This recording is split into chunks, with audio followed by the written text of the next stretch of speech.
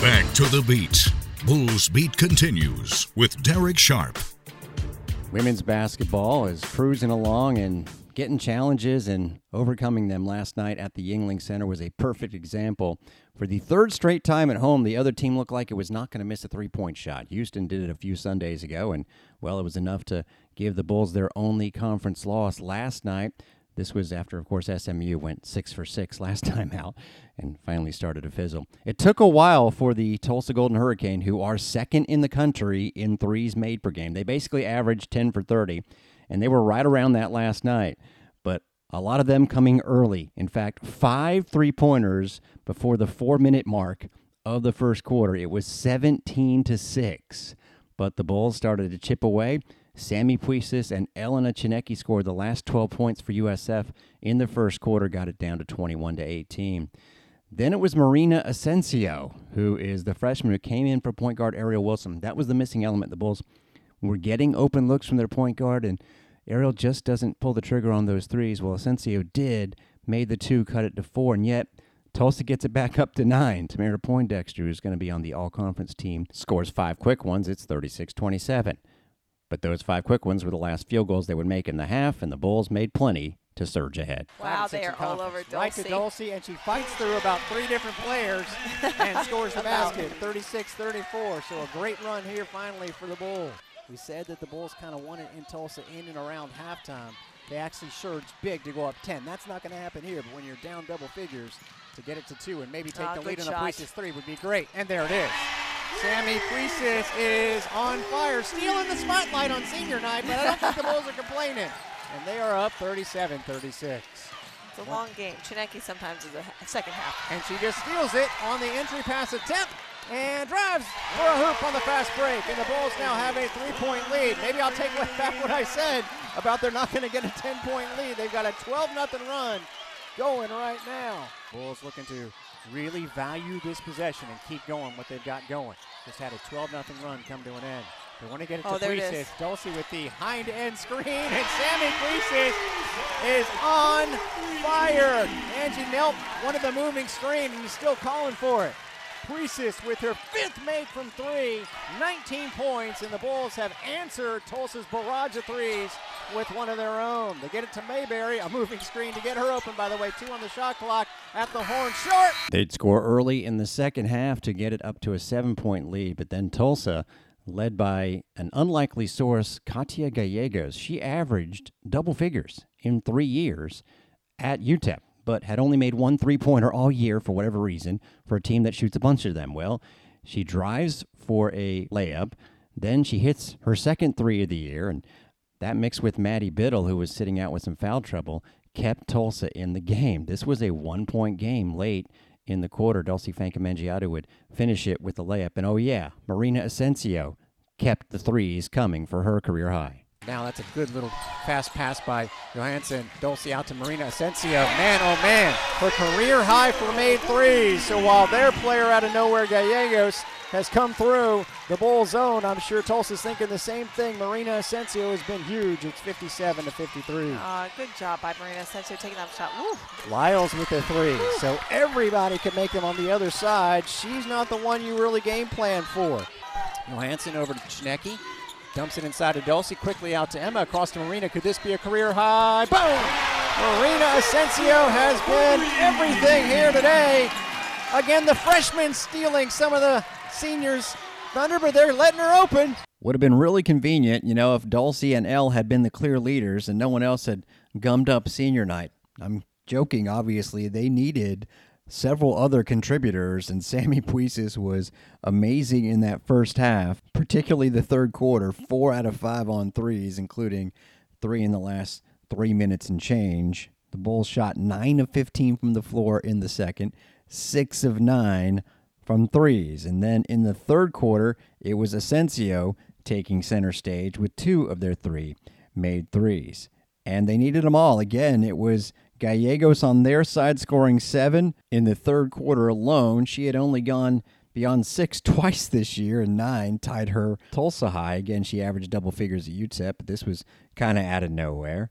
And then here comes Maddie Biddle, not out of nowhere, but off the bench where she was in foul trouble for her season high, just missing her career high. She scored 8 in the fourth quarter, twice tying the score with a three-pointer with 8 minutes to go. This was an offensive explosion, a wild, dizzying pace to start off the fourth. Bulls getting everybody's best shot. See if the Bulls can withstand this latest. Dulcie to a cutting Brito. Oh, she almost fumbled it away, but scores. That was a little bit fortunate. Boy, they are clearly cutting in the four-player and having Dulcie hand it off. 67-64. Wide open is Biddle for three. Good.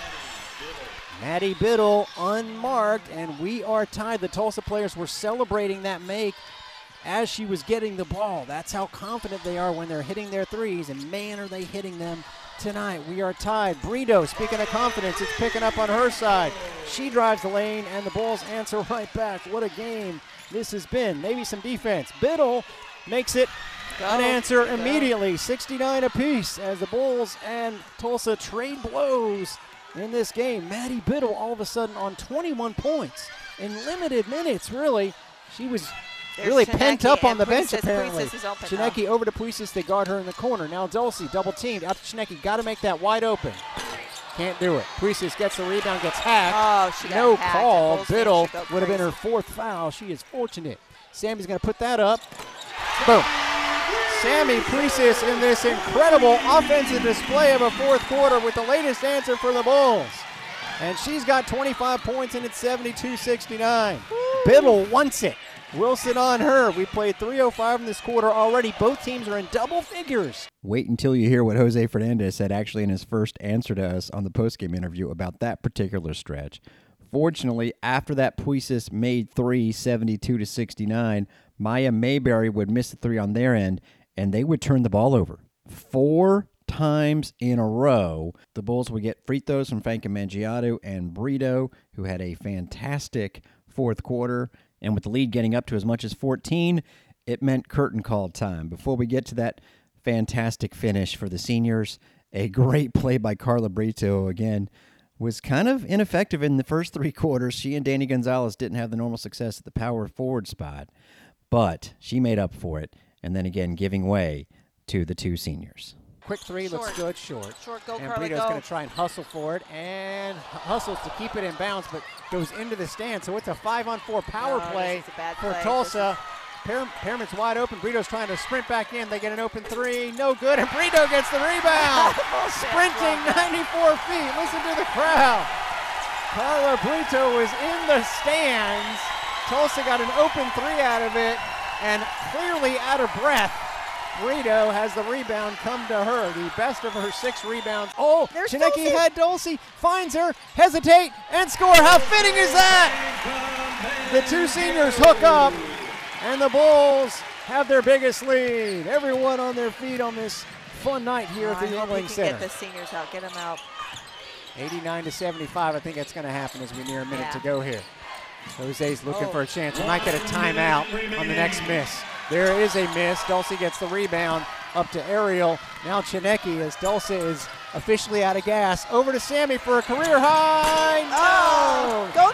And Chinecki gets the rebound but falls out of bounds. I think we are going to get our curtain call here. It'll actually be Bulls ball. 46 seconds left. You've got Arnio and Johansson coming in. Let's see who they come in for. I have a notion. Here comes Dulcie. And out. And crowd with a standing ovation for the 2 seniors. Tulsa really threatened to change the narrative here tonight the way this game started. The Bulls were down 17-6. Sammy Puisis went off in the second quarter. A lot of Bulls contributed, and included among that group were the outstanding seniors honored here tonight. Let's talk about this game. Coach, most points you scored all year. A lot of good stuff from the seniors. Dulcie Fanka Mangiato, 25 and 13. How about a career high in assists from Chinecki? Overall, I know Tulsa had a big run there in the first half, but you got to be proud of the way everybody performed. Well, I thought I was watching the NBA All-Star game there for a second because neither team guarded anybody. So what I liked that we shared the ball. You had 25 assists on 31 baskets. So that was really, really good. Coach, what was it like to see your seniors come out perform on senior night? Can you speak a little bit to what they've meant to you and this program? Well, when your two seniors are your two hardest workers, they're fun to coach. But I think they've, everybody knows them as, they're unbelievable talent. But what they've meant to the Tampa Bay community and our university goes far beyond what they've done on the basketball court. I want to talk about Dulcie because on a night where emotions could have taken over, she was just so solid. When they doubled her, she gives up the ball. When she has the single team, she went to the basket. She's just great. Yeah, she was efficient, and she shot perfect from the free throw line, and 9 for 13 from the floor. She finished around the basket. Sammy goes 50% from the floor. I thought, Elle didn't particularly shoot the ball well, but what she did was she did a good job defensively, and she shared it. She had 9 assists. And Coach, that's talking about the seniors, but how about the freshmen? Marina Asensio coming in, 4 or 5 from three-point line. Very good performance by her, taking care of the basketball, 3 assists. That's just a credit to her. The kid's always in the gym, and you get what you deserve. And, again, we saw the future there from a kid that, a lot of people compare to what Laya Flores did here. And, all 5 freshmen, that's a very talented group. It's tough that Emma's playing behind Dulcie and then Arneo's playing behind Elle and Sammy. But, Carla and Danny and Marina, it was good to see them. They've gotten a lot of experience, and Marina's played a lot better down the stretch. Coach, last one for me, we were talking about this towards the end. It is a little bit awkward to have the bye, and then you play at Cincinnati. Then you almost have another week between your next game. Would you try and prefer to maybe even have more games or try and get some scrimmages in there? What would you like to try and do the next Good. I'm glad I'm not completely healthy because my wife would probably have me doing a lot of stuff around the house that I wouldn't want to do. Smart. With a game in a week and then conference tournaments. So take it easy is the answer there, huh?